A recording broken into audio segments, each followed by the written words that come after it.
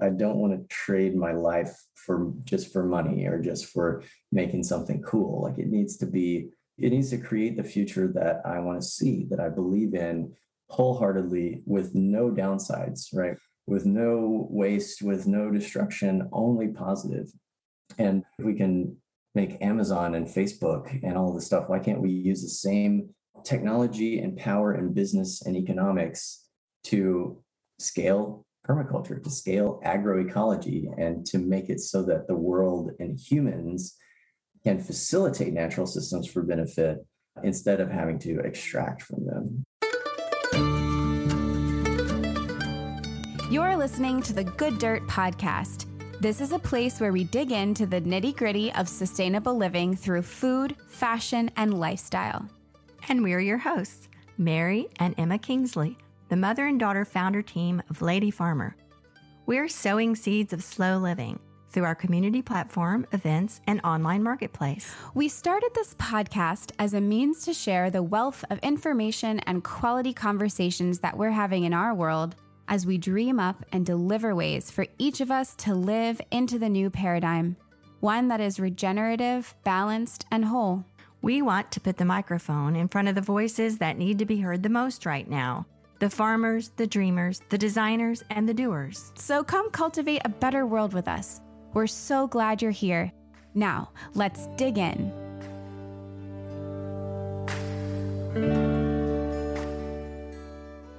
Hey, Mom.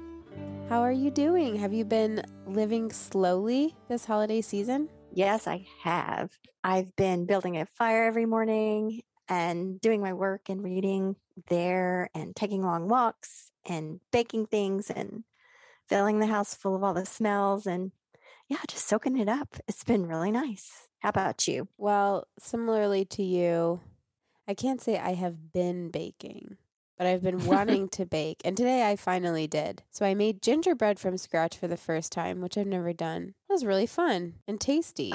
Yeah, there's nothing like molasses and ginger. Oh, so good. Yeah. We went and got a little tree today, and I was very tempted both at the hardware store where we got our tree.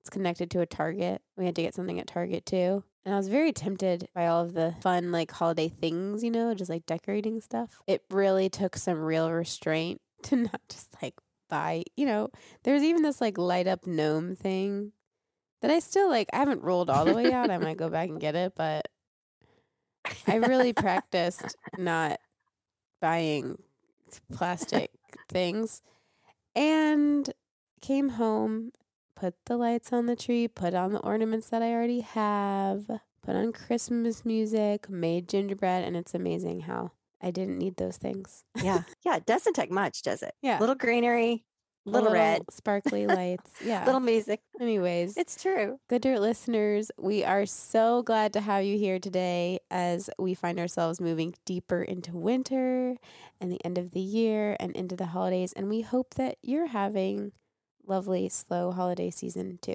Yes, and this is a good time to mention as well that we'll be taking a break from the show for the next 2 Fridays, Christmas Eve and New Year's Eve, respectively. But we'll be back first Friday of January with a whole lineup of great Good Dirt interviews. We hope you're finding the show as inspiring and as entertaining as we are. Yes, and if you are, we would be so appreciative if you could help us spread the good dirt by sharing your favorite episode with a friend, leaving a review, or tagging us when you share anything about the show on social media. Any one of those things really helps us.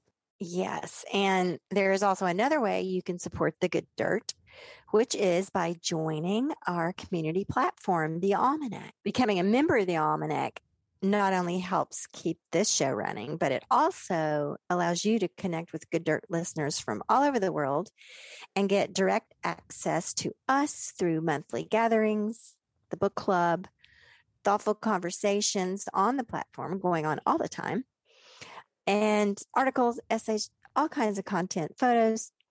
You can sign up for the Almanac on our website at ladyfarmer.com under the community tab. And also, an Almanac membership is a great gift. It is a zero waste, a low impact holiday gift for anyone in your life that might be interested in slow living and cultivating a more sustainable lifestyle. We've designed the platform to work as a seasonal guidebook of how-tos and inspiration for walking more slowly and mindfully through the seasons. And we just know that you're going to enjoy it, and your loved one that you will gift it to is going to love it. Gift memberships are found in our online marketplace, which is also on our website under the shop tab. So if you want to go ahead and sign up, you will go under community. And if you want to buy a gift membership, you will find that in the shop. I can think of another awesome gift to yourself and to the world. What? Are you ready? I have no idea. A permaculture lawn. Whoa. That's an amazing gift to the world. Yeah. And a great segue. So with that amazing gift idea, an incredible segue, would you like to introduce today's podcast guest? Yes. Today we're speaking to Justin West, co-founder and CEO of Thrive Lot, which is an online platform with a mission to create food abundance by helping people to design, install, and sustain their own edible outdoor oasis. It's all about transforming traditional yards and lawns into beautiful edible landscapes and forest gardens. It's even beyond growing organic, nutrient-rich food. It's creating habitat for wildlife. It's building resilient soil, and it rekindles your own connection with nature. So according to an article in the Washington Post, there are somewhere around 40 million acres of lawn in the lower 48. That's soaking up approximately 9 billion gallons of water per day. And all of that is for grass, probably chemically treated grass. And so it's crazy to think of all that land and water that could be used for growing food and habitat for the native plants and animals that would help to create more good dirt. Yeah, and Justin West did think of that, and that's what he's here to talk to us about today. Justin is not only a creative and successful entrepreneur, but he's a true visionary with a driving passion to make a radical change in the existing paradigm. And paradigm shifting is what we're all about here on The Good Dirt. The Thrive Lot concept is really exciting, and we're so excited to have Justin here to tell you about it. So take it away, Justin. Enjoy.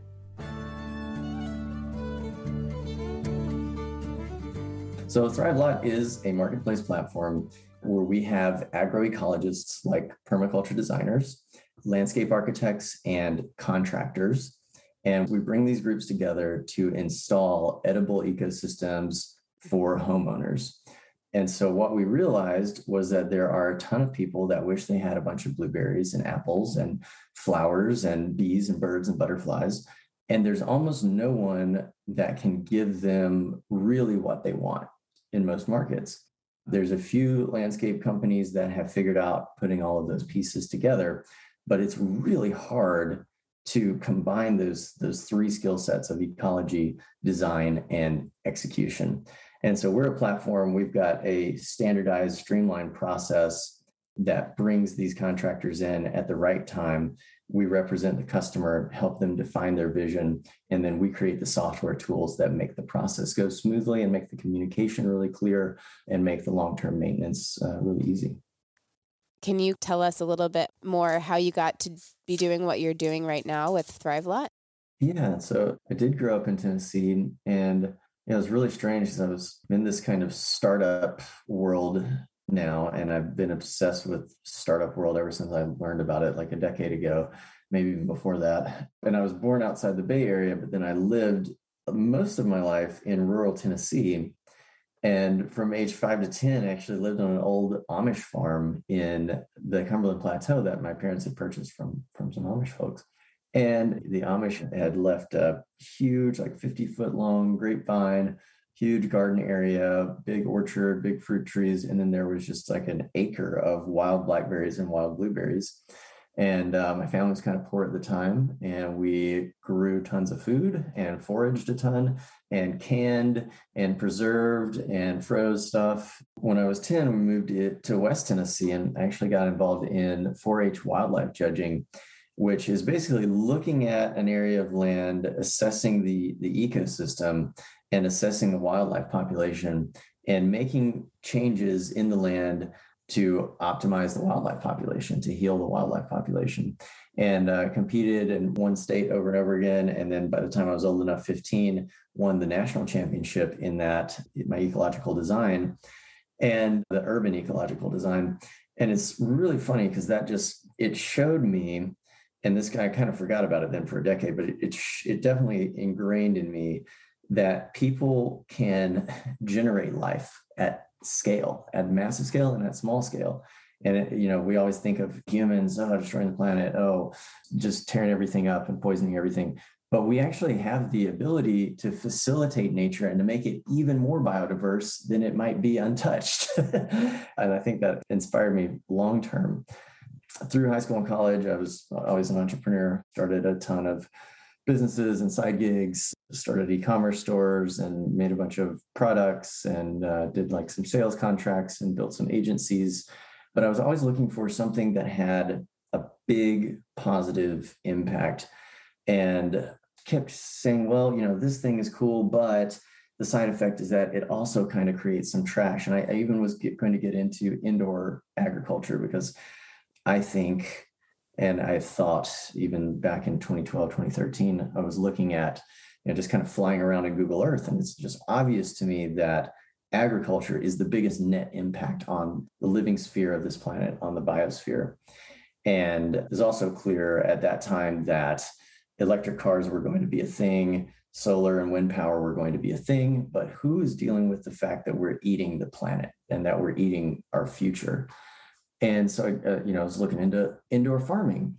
And then this question came up of, well, what if your solution is just the way things are done and is maximally successful as the physical laws of the universe allow? And what that means with urban farming would be that, well, we actually end up just building and growing populations and destroying all biodiverse life on the planet and removing nature's IP for future generations and screwing up some very critical systems that we don't even understand. So I kind of put that aside, and right at that point in time, permaculture just kind of smacked me in the face. I've been obsessed with systems design for a long time. And then it resonated so much, I think, going back to that 4-H wildlife experience, in that it's a design science where we can work with plants and soil and nature, and we can put the right plant in the right place so that everything takes care of itself, so that the soil is developed, so that predators are brought in for the pests of another species. But we can do that, and we can create these ecosystems that benefit humans still, that produce tons and tons and tons of food. And kind of, the gardening that I grew up mostly with has the same problems as industrial agriculture, in which we say, I want carrots, broccoli, and corn. And we clear out the ecosystem and we force in what we want. And then we have to fight to keep it there. And nature expands to fill niches. Like, something eats a thing that you want. And in a normal biodiverse ecosystem, it would eat that thing and it would hit an edge really quickly. And there's something else right around the corner that also eats it. And so there's a balance. But whenever we do gardening and whenever we do, especially farming at scale, we actually create pests because we put all the same food all together and something else eats it and it starts eating it and it reproduces as fast as possible and there's nothing to stop it. So anyways, I got obsessed with permaculture. At the same time, I was obsessed with startups and was living as a digital nomad. So Uber was my car, Airbnb was my house. I was running my marketing agency on Upwork. And I saw that marketplace platforms are the most aggressive and valuable change agents, things that are arising in our world. You said marketplace platform. So can you explain what that is? Absolutely. So a marketplace platform, my definition, it's a technology-enabled business that connects parties to exchange value. And in that light, Facebook is a marketplace platform. It connects advertisers with viewers and to exchange value. Netflix is a marketplace platform. It connects producers of content with viewers to exchange value. The obvious marketplace platforms are Amazon. Google is another advertising marketplace platform. Etsy, Uber, Airbnb, all the different freelancer platforms. And when you get them right, they create a ton of value. And there's a stat, and I believe it's something along the lines of since 1994, 90% or 70% of all economic value created has been due to network effects from platforms. That's why you see the most valuable businesses in the world are, Facebook and Netflix and Amazon, and Apple is also a platform because they earn money from their app store. They're a hardware manufacturer, but a big part of their valuation is a platform. And then my question was, well, I want to do something with my life that I feel is the only thing worth doing. I don't want to trade my life for money or just for making something cool. Like it needs to create the future that I want to see, that I believe in wholeheartedly, with no downsides, right? With no waste, with no destruction, only positive. And if we can make Amazon and Facebook and all this stuff, why can't we use the same technology and power and business and economics to scale permaculture, to scale agroecology, and to make it so that the world and humans can facilitate natural systems for benefit instead of having to extract from them? The potential of people growing food in whatever piece of land they have, and I'm sure as you can attest to, it doesn't take much, would go such a huge way That's right. towards, feeding hungry people, filling in food deserts, Yeah. and regenerating the soil, which we are learning more and more about every day, is mitigating climate change. That's right. This is so huge. And feeding bees and birds and butterflies. We can create food for us that's sustainable, but it's even easier to create food for the starving hummingbirds and bees that are, Yes. that are disappearing. And there's over 40 million acres of lawn in the United States. It is the largest single irrigated crop in the United States that produces no food for no one and not for wildlife either. It has very, very little positive environmental impact in terms of carbon sequestration. And most of the grasses are invasive species. There's 10 times as much chemicals poured onto lawns per acre as industrial agriculture. And we all know how bad pesticides and chemical fertilizers and herbicides and fungicides that go on our food is. It's even worse with lawns. Most of the species used by landscaping are invasive species. And so not only are they not providing any food for bees, birds, and butterflies around the home, but they're also escaping and they're going into our native wild areas and choking out and killing native species and destroying wildlife. It's a huge, huge, huge deal. It is. And it is something that I think very few people are aware of. And that's why I'm just so excited about this episode, because everybody listening out there, let us tell you, your grass lawn is a place where you can begin. Everybody wants to know, what can they do? What can they do?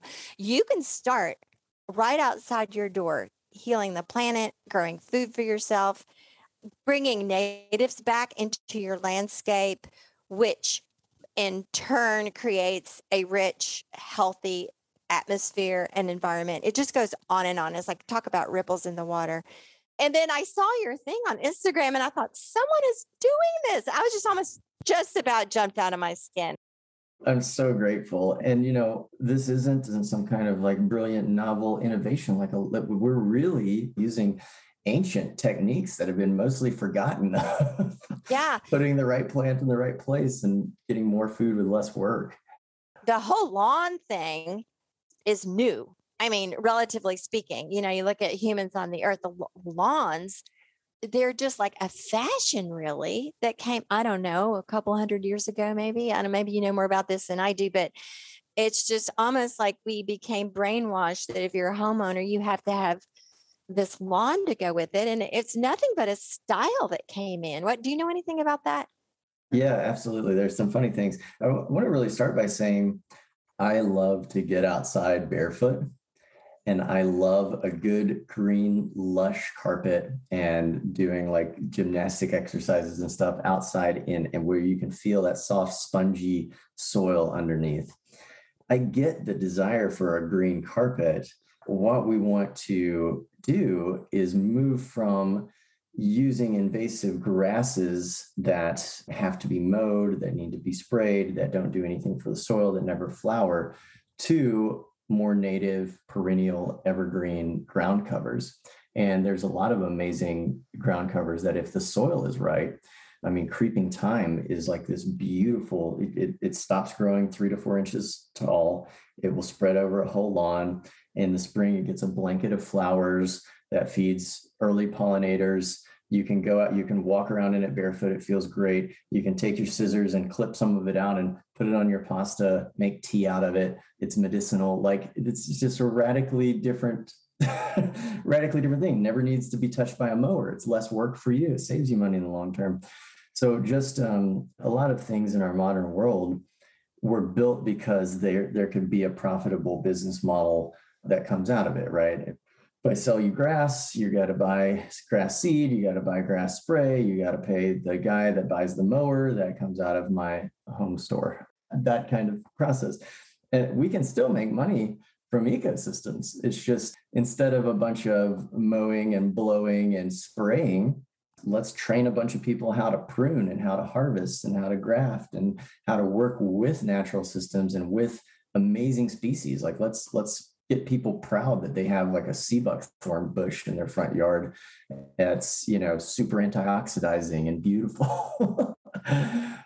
Yeah, it's getting things into the mainstream or the collective consciousness, just like the green zoysia grass or whatever kind of grass it is, that you want. And then it becomes an effort and a project and an expense to maintain this. What if you just shifted that to what you're just saying, something native, something nourishing to the soil, something medicinal, something edible, something that you don't have to maintain. It's just such a better paradigm, but people don't realize it. They're not aware of it.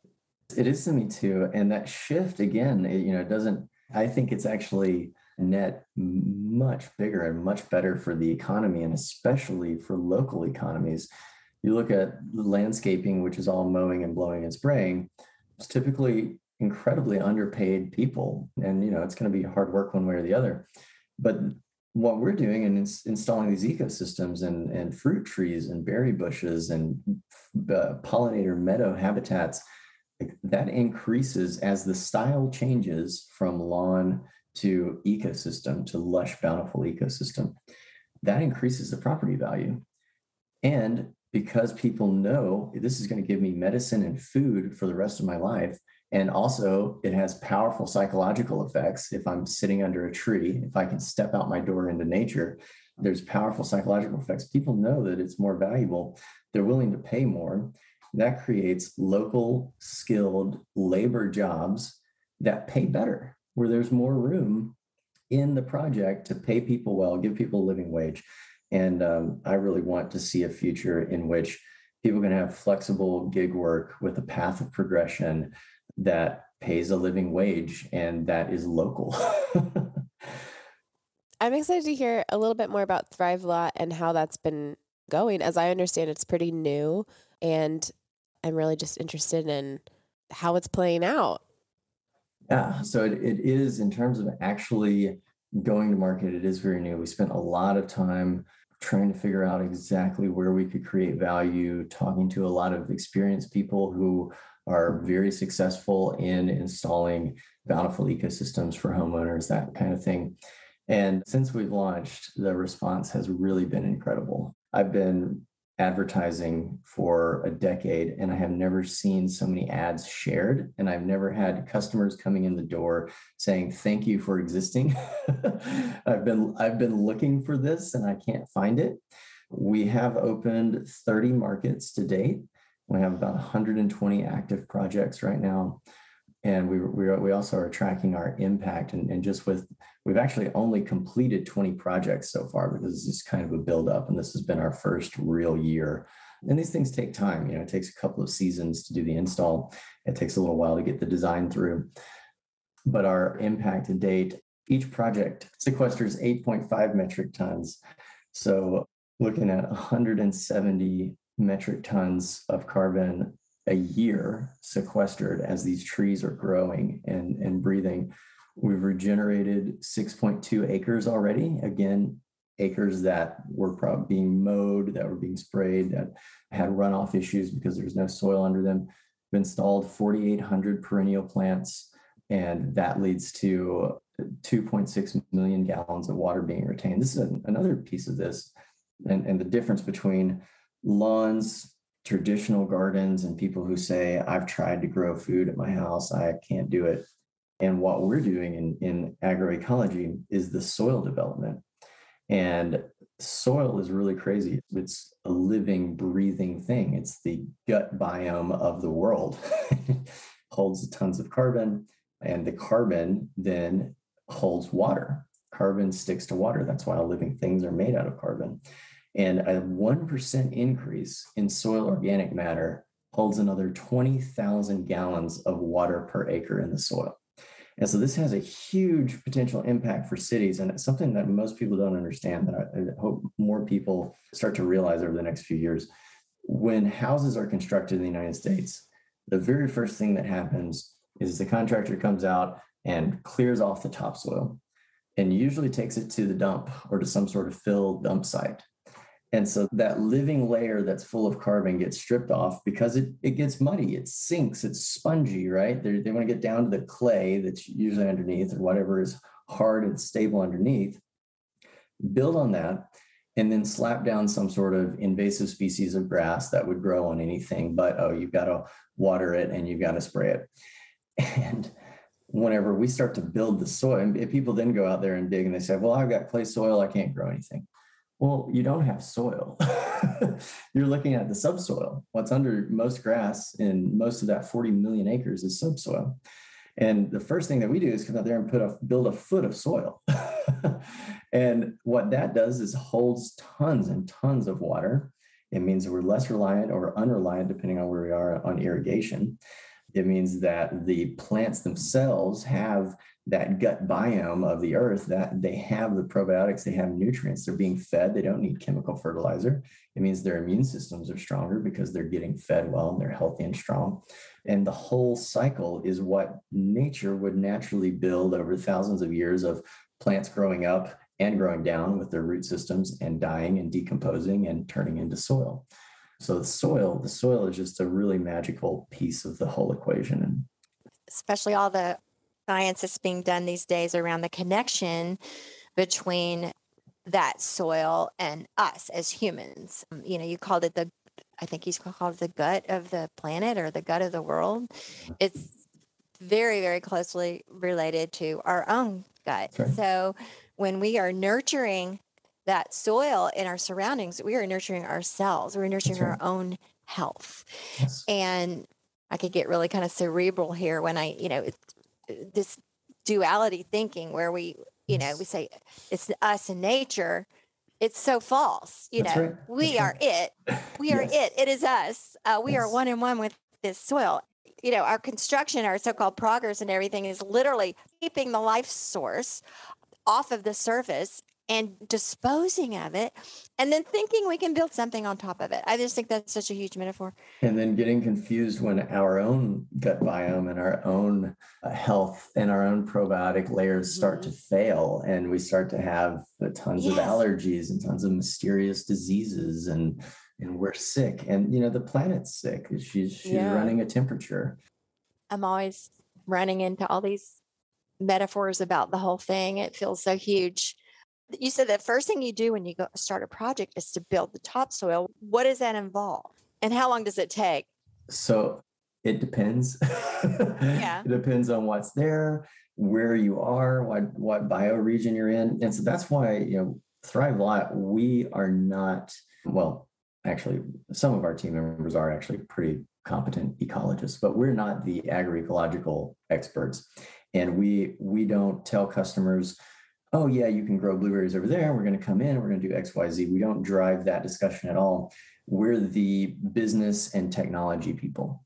And what we do is we make connections and we set up a process so that a local expert who knows how to build soil in the local area, who knows how to grow food in the local area, who knows how to work with the local ecosystems and native plants, starts by going out and assessing the property and looking at what we've determined from our initial consultation that they think they want, kind of the vision, and then starts to say, well, listen, I know you want blueberries over here on the east side of your house by the kitchen door, but it's going to cost 3 times as much because your soil over here is not well drained and it's down, and there's just not enough sunlight. But hey, if we go uphill over here on this side, we can put blueberries there, and we can do the trees over here that are going to shade, block the wind. And so what we do is we really just support the local experts that exist everywhere. There's 100,000 people in the United States that have taken a permaculture design course.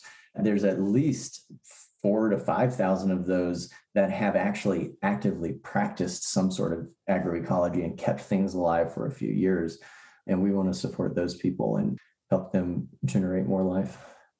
That's amazing because, correct me if I'm wrong, but I would think the majority of people that have gotten a permaculture certificate have gotten it out of an interest and a passion. And the primary motivation was not to go get a high-paying job somewhere. That's right. And then here you are offering like a real-world application for something that's not only making it a living for them, but regenerating everything. That's right.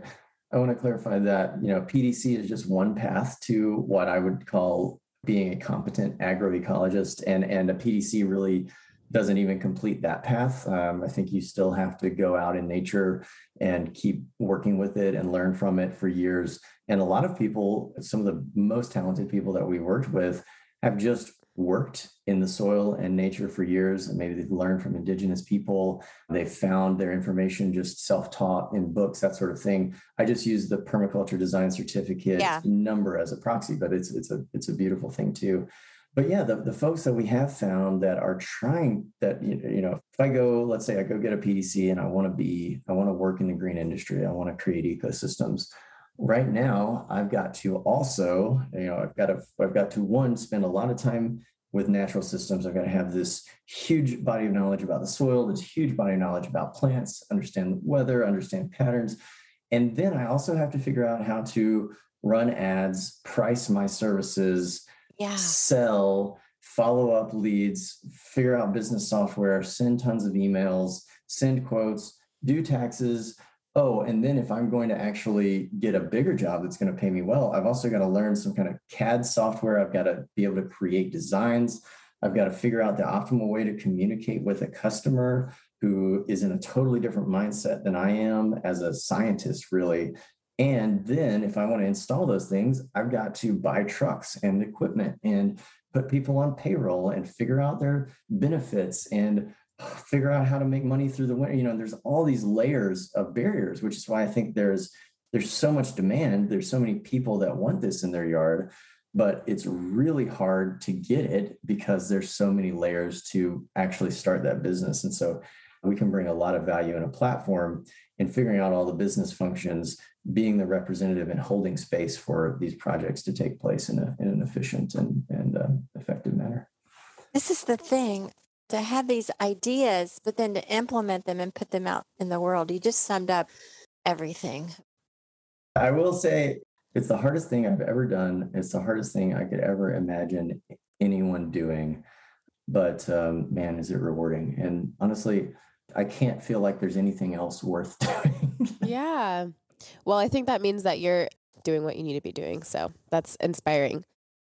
I guess I have a question along the lines of challenges, but sort of on the consumer side. Obviously, you're preaching to the choir here. We're all singing the same tune, but I wonder, why isn't every single private resident in America doing this right now?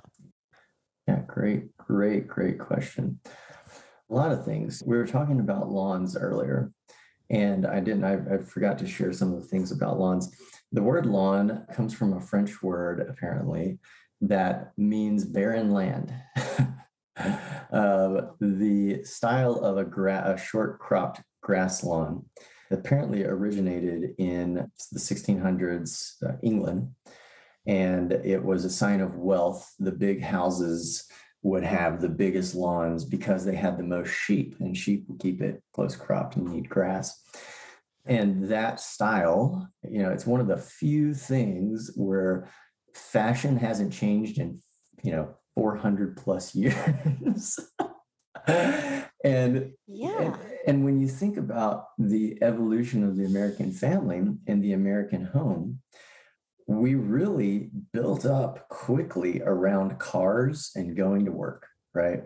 The suburban American life is get in the car, go to work, come home, get the things. And the lawn was just kind of accepted, and mowing and all these other things. The lawn was just kind of accepted as this is the way it is. It looks nice, right? It looks clean. And it's kind of this clean, sterile, organized, very kind of organized thing. And what you do on weekends. Yeah, and what you do on weekends. And we know now that being outdoors in nature is extremely therapeutic. And I don't doubt for a minute that some people enjoy mowing. And I think it's simply because it's the only thing that gets them outside and moving in the sun, breathing fresh air. Growing up as a kid, the minimum that I ever had to mow, starting at about age 7, the minimum I ever had to mow was 6 acres. And so I got really tired of mowing.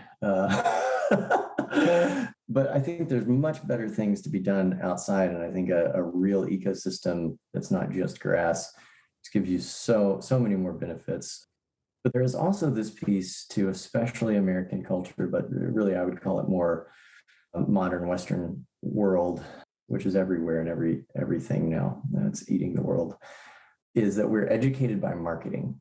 And so, heart healthy whole grains, there's just gluten-free yogurt, there's all these like just really crazy things that you see where people learn from marketing, because there is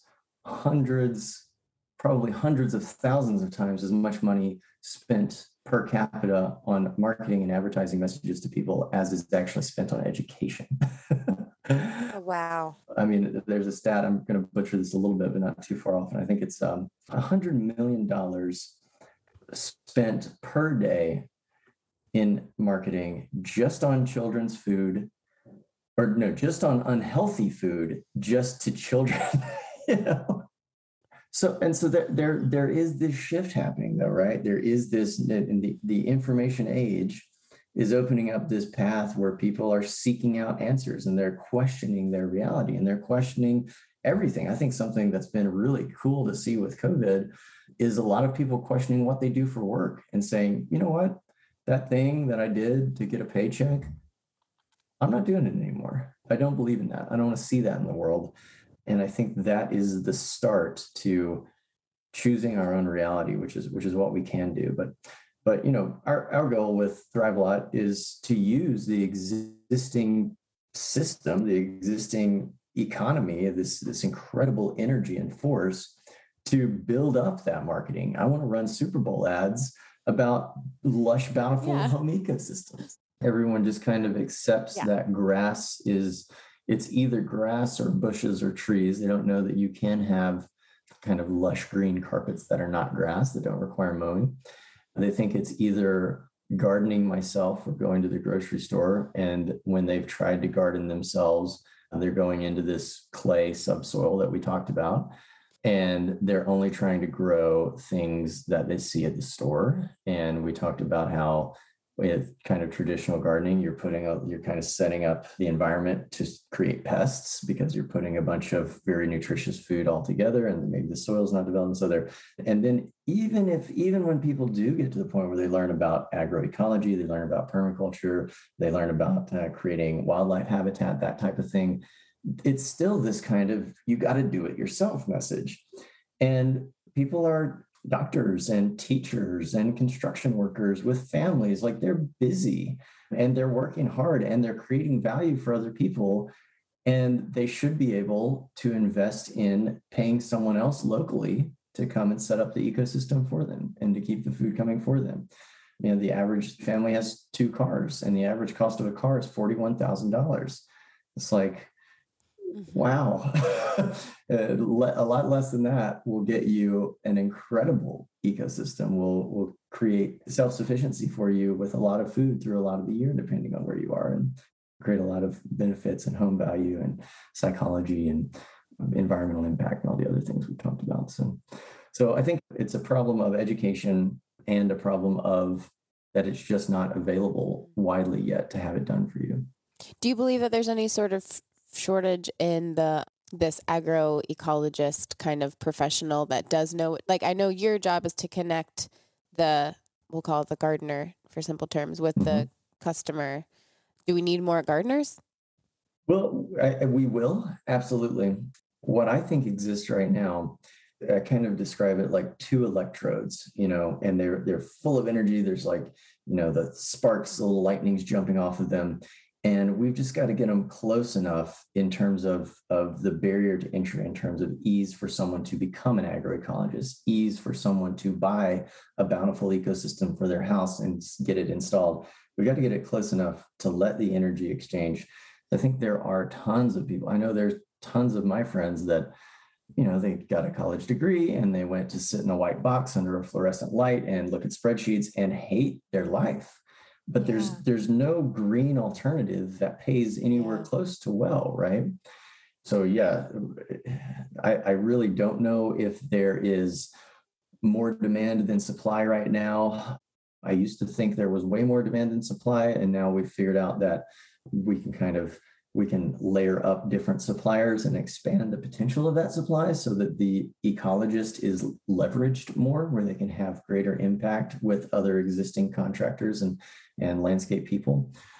But what I hope is, and what I expect is that as we're getting more and more customers, and as people are finding out, ooh, that's a possibility. What a difference, a different style than grass.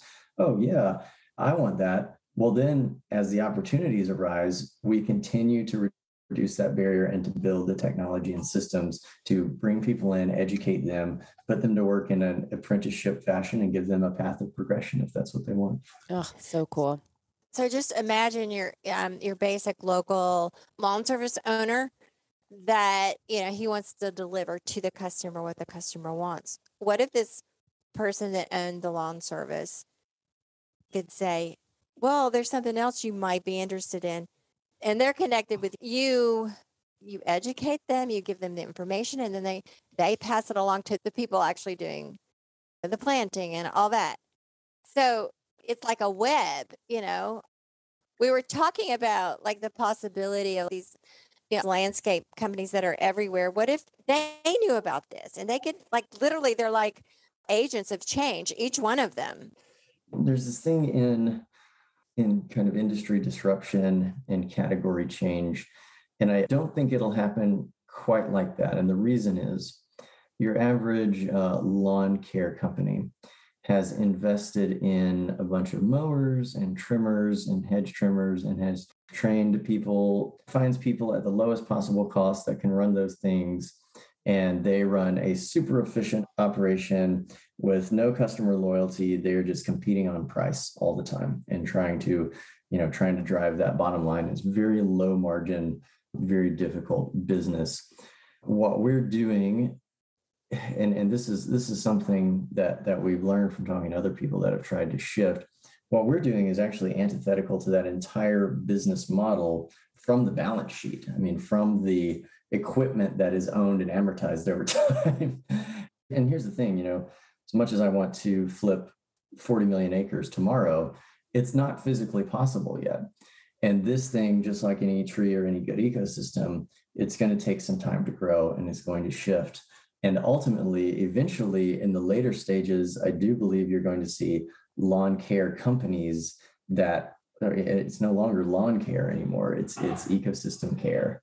And they're out there with pruning shears instead of weed eaters, right? And maybe they're still out there with weed eaters. I mean, there's still, if you want a certain aesthetic, that sort of thing. But there's a totally different base of equipment and a totally different base of training and knowledge around what we're trying to do. Now, what I do think we will start to see, and what we're already doing, is we are connecting with those landscaping companies, landscaping as opposed to lawn care, those landscaping companies that do have the trucks and the shovels and the bulldozers and the teams that know how to plant trees and put out mulch and all this kind of stuff, we are putting them to work and have built a process where they come in and actually do the installation sort of under the tutelage of the ecologist.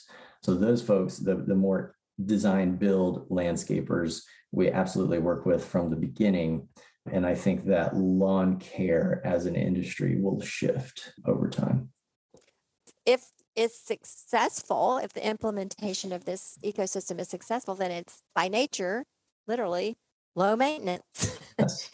which is antithetical to the whole lawn care business as well. So yeah, I just thought of that as you were talking. So Yeah, and just like all things that I feel like are worth doing, it's low maintenance, but it takes a little bit more effort and thought and care and like setting it up and time.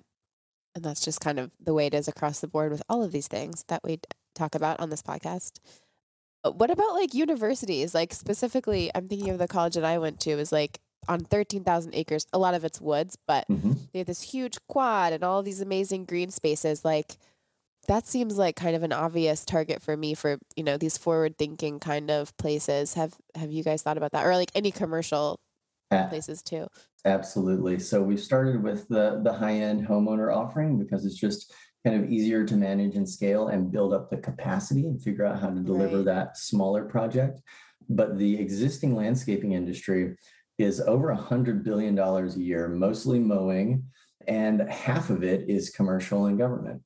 Whoa. So we absolutely want to build up and meet that market as well. Oh my gosh, the National Mall. What if it was like Clover? Yes, exactly. Schools, hospitals, you know, anything to do with health, apartment buildings and government land like housing authorities, parks, you know, a lot there. We've got a lot of potential in their roadsides.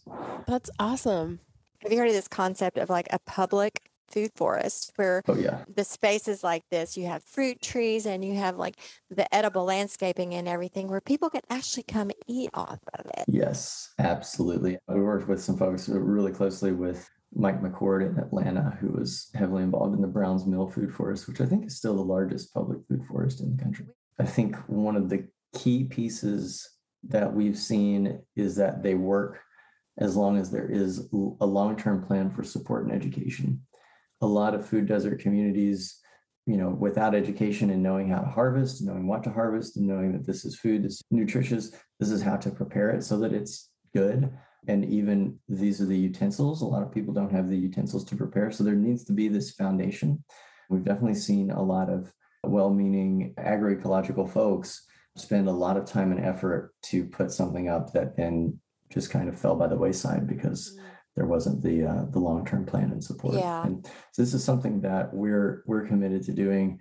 We're a startup right now. We're raising money. We don't have profit, but as soon as we have profit, we're committing 10% of that profit towards a foundation to actually find the biggest areas of impact where we can set up a long-term support system, education, and bring this value to people that can't otherwise afford it. That's amazing. Can you speak specifically to any in the past, I guess it's technically 2 years that you've been an organization, but maybe you said the past kind of year with just all of the getting off the ground, specific like success moment story? I know that's still early, but any stories about where you're like, oh yeah, where Thrive Lad is like doing the work, what we're set out to do? We love stories. Oh man, specific stories. Oh my gosh, I got so many of them, and they're all, you know, there's so many people that come to us, and I think I said this a little bit before, that come to us just thanking us, thanking us for existing. Doesn't that feel good? It does. And the same thing on the agroecologist side. I mean, again, you know, I kind of talked about how hard it is to grow and run a business as an agroecologist and having to have this split brain between science and nature and business and sales and advertising, that sort of thing. And I mean, last year we had an incredible, talented permaculture designer who told us at the beginning of the year that his family wouldn't have been eating through the winter if it wasn't for us. And that kind of hit me. We have a really really cool project in Fort Lauderdale at the Museum of Discovery and Science, which is one of the largest children's science museums in the country and the world. And the CEO there, Joe Cox, is just an amazing human, really an ecologist himself. And they are building a huge food resilience and climate resilience exhibit and spending millions of dollars on it. And that multi-million-dollar exhibit is going to open up into a forest garden that we just finished installing a couple of weeks ago. And people will get to walk through a forest garden. Kids will get to experience that. And what we're hoping from that, because this museum and Joe is a leader in the Children's Museum Association, the National Children's Museum Association, and a global science museum association. So what we're hoping is that this becomes kind of the seed for educational facilities, science facilities, museums, children's education around the world to start to install forest gardens, teach people about agroecology, teach people from the earliest ages that we can facilitate natural systems for a benefit. We don't just have to extract and poison and kill and fight. Like, we can actually work with nature, and nature will feed us. And that is one of the most exciting things that is happening. And teaching people the concept that we have everything we need to have enough to eat and to feed everybody. And that it's literally right out our back door. Yes.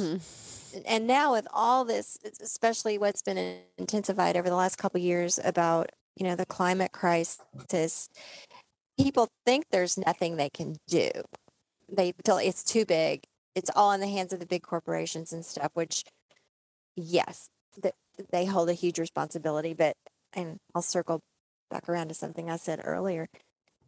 This is something you can do. And you were talking about carbon sequestration, and we talk about that a lot here on this show. We mention it a lot, but what we mean by that, can you explain to people what you mean by that and why agroecology is actually sequestering carbon and helping to mitigate this carbon loss, which is contributing so hugely to climate change? Yeah. So this is huge. Living things store carbon. If you take a 100-gallon bucket of soil and you plant a tree in it and you water that tree until it gets huge, and then you remove the tree, scrape off all the soil is still going to weigh the same amount. The tree is carbon and water and some other stuff that came through the energy of the sun. And most agroecology is focused around perennial beneficial plants. And so trees and shrubs and plants that come back year after year and grow in size and sequester more and more carbon and have a deep root system and build the soil as their roots are breaking down and as their leaves are breaking down and as they're growing together. So there's the sequestration that just happens from generating life. And if you can imagine, taking a square foot of your average lawn and taking all the organic matter there and measuring it in like a glass tube. And then you can imagine taking a piece of a dense layered, beautiful flowering forest with multiple layers, right, of life. And you do the same thing. You take a glass tube and you blend up and chop down all of the life in there. It's huge. It's hundreds of times more actual life and actual carbon sequestration. The other piece is the diverting piece. And whenever one of our installations goes in, we like to think it means that a little piece of industrial agriculture somewhere disappears, right? Somewhere on the edge of a jungle that was about to be cut down, or a rainforest that was about to be cut down to grow more corn and soybeans, that progress stopped, right?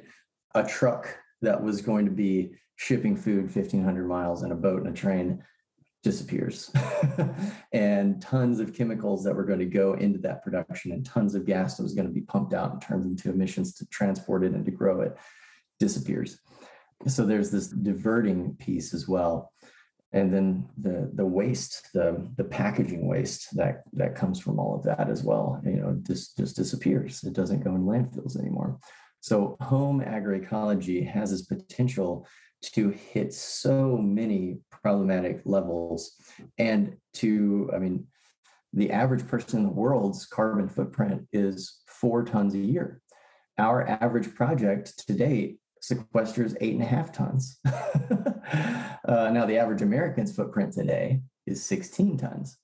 But with a combination of reducing that diverting piece and sequestering that growing life piece, we can really, really shrink and almost even remove our footprint. That's amazing. That's a true example of the word regenerative, like putting life back. Yeah. And thank you for explaining that so succinctly. It's really hard. It's a lot. Yes, it is. And we say it a lot. And I think we assume people understand it. And I'm not, it's quite a concept. And something else you touched on that I want to emphasize is that a lot of people might enjoy clarification on or benefit from clarification on is the foods we think of, like the garden vegetables and the farm vegetables that we think of commonly, tomatoes, the squash, the cucumbers, all those things. Those are annuals. And they grow every year, and they take things out of the soil every year. And these are wonderful things. We're not saying don't grow these things. But as you just said a few moments ago, the perennials are the things that are going to keep the life going. I just wanted to make that distinction between annuals and perennials so people really understand what we're talking about. And when we're talking about growing food, it's so much more than just tomato, squash, and cucumbers. It's so much more than that. Yeah. My favorite example is a mulberry tree, which most people have never experienced eating mulberries. Most people don't know that the leaves and the bark is medicinal. A mulberry tree, once you plant it, a super hardy tree, takes very little, almost no work, can grow to 100 feet tall, produce 600 pounds of fruit every single year, live for 300 years, and you don't have to do anything. Right. And it's tasty. And it's tasty and it's nutrient rich. Yeah, it's antioxidizing. So I'll tell you a story. We moved out here. We moved from DC to the farm 9.5 years ago. This is our 10th year. And I went out there one day early on in the spring, and I looked up and I saw these purple things coming for a tree. And I said, "What is this?" I didn't even know what it was. And I had to ask my neighbor, "Oh, that's mulberries." And then, of course, once you're aware of, you see them all over the place. And then we started picking them and eating them. And it was just like this whole universe opens up of things that are already there. They're already there. The earth is just like arms open with all these gifts. Yes. And we don't even know it. Yes. And there used to be more of them because the native people of North America kept spreading them around intentionally, putting them beside their friends so that they could grow more, so they could have more food. I mean, a quarter of eastern forests used to be chestnuts, which is a huge spreading tree, which produces huge nutrient-rich fruits. And that those are gone now. Those are extinct because of landscaping, because this pretty little chestnut was brought over from China to be installed in landscapes in a neighborhood in New York and brought a blight with it and killed everything. Whoa. Justin, what does the good dirt mean to you? Good dirt to me, I love to get outside barefoot, and I love the sponginess of deep, real soil. I love walking through a forest and where the leaves and the sticks and the needles have been breaking down for years, and you can feel that depth and that sponginess. And there's a mycorrhizome in there. There's a network of life that's working, that's storing carbon, that's creating the oxygen that we breathe. That's the good dirt. And something worth looking into is looking into the oxygen that comes from the forest floor as opposed to the transpiration of forest leaves. It's actually it's actually as important, if not much more important, in creating the oxygen mix in our atmosphere. I think about that a lot with decomposing leaves, especially at this time of year when, speaking of blowers, my street is it's all leaf blowers, which is crazy. The whole leaf thing is crazy, but you go into a forest floor and it's all decomposing leaves, and it's the most, it smells good. Yes. It has to be. I've known nothing about it biologically, but I know that it's good, and that it's so backwards that we blow them into piles, put them in plastic bags, and throw them away. It's so weird. Yeah. Save that stuff. That's also a fashion. Where did that get implanted in our cultural brains? It's this sterile, we've got to organize nature. We have to control and command. Yeah. I think the planet and humanity is waking up to a different way of being with nature. I hope so. And Thrive Lot, your company, is an indication of hope, I think. Is there anything else that you want the audience to understand about the work that you're doing, or anything you feel like you didn't touch on today that you want to leave us with? Check out the website, thrivelot.com. Post it in your next door, post it in your Facebook groups, talk to people about it. We're not nationwide yet, but we will be very soon. Hopefully this time next year, we'll be able to be practically everywhere, or at least where most people are. So for people listening right now, where are you right now? So right now, all over the Central and South. But if we get enough people in an area that get on our list and ask us to come there, we will come there. So if people go to the website, share, sign up for the list, send us a message, we'll come to you. Cool. Oh, so excited. All right. Thank you so much, Justin. We've so enjoyed having you. Thank you for... Same here. And let's talk again soon. Thank you so much. Cool. Bye-bye. Bye-bye. Good day. Thanks so much for joining us on this episode of the Good Dirt podcast. And remember, we are usually here every Friday, but we will not be here for the next 2 Fridays. That's Christmas Eve and New Year's Eve. We hope that you guys are enjoying your holidays as well. And we'll see you back in January for some more awesome interviews all about slow and sustainable living.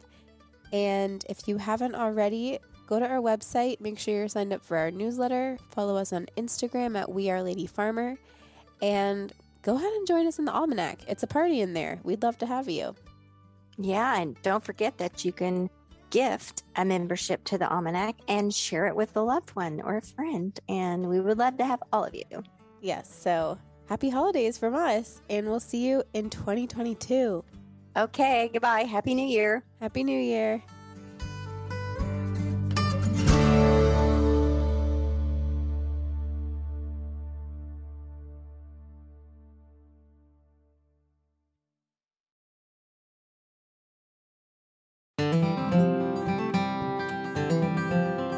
Do you like listening to The Good Dirt? I hope you do, because you're here listening to it. And are you looking for more good dirt in your life and a community of slow living enthusiasts to connect with, all while supporting your favorite sustainable living podcast? Well, we're so excited to offer the Almanac. It's our private, slow living community network where we share workshops, activities, articles, essays, recipes, and so much more that align with our community's sustainable, slow, seasonal way of living. As a member, you'll have access to information sharing and discussions on numerous topics of interest through online threads and frequent live virtual gatherings. Members receive access to a virtual community of hundreds of other slow living enthusiasts, as well as Almanac exclusive events, workshops, recipes, playlists, online gatherings, and a book club. We offer seasonal activities and ongoing discussions on a variety of topics to guide you on your slow living journey. Also included is 10% off the Lady Farmer Marketplace year-round, numerous resources and more, and discounted Lady Farmer events, including the Slow Living Retreat. As a Good Dirt listener, we are excited to offer you 20% off your monthly membership and 3 months free, which is basically an entire season, if you sign up for the year. So go ahead and go to ladyfarmer.com/community to sign up with this special offer just for Good Dirt listeners. Yay! That's ladyfarmer.com/community to sign up for 20% off a monthly membership of the Almanac or 3 months free if you sign up for an entire year. That's ladyfarmer.com/community.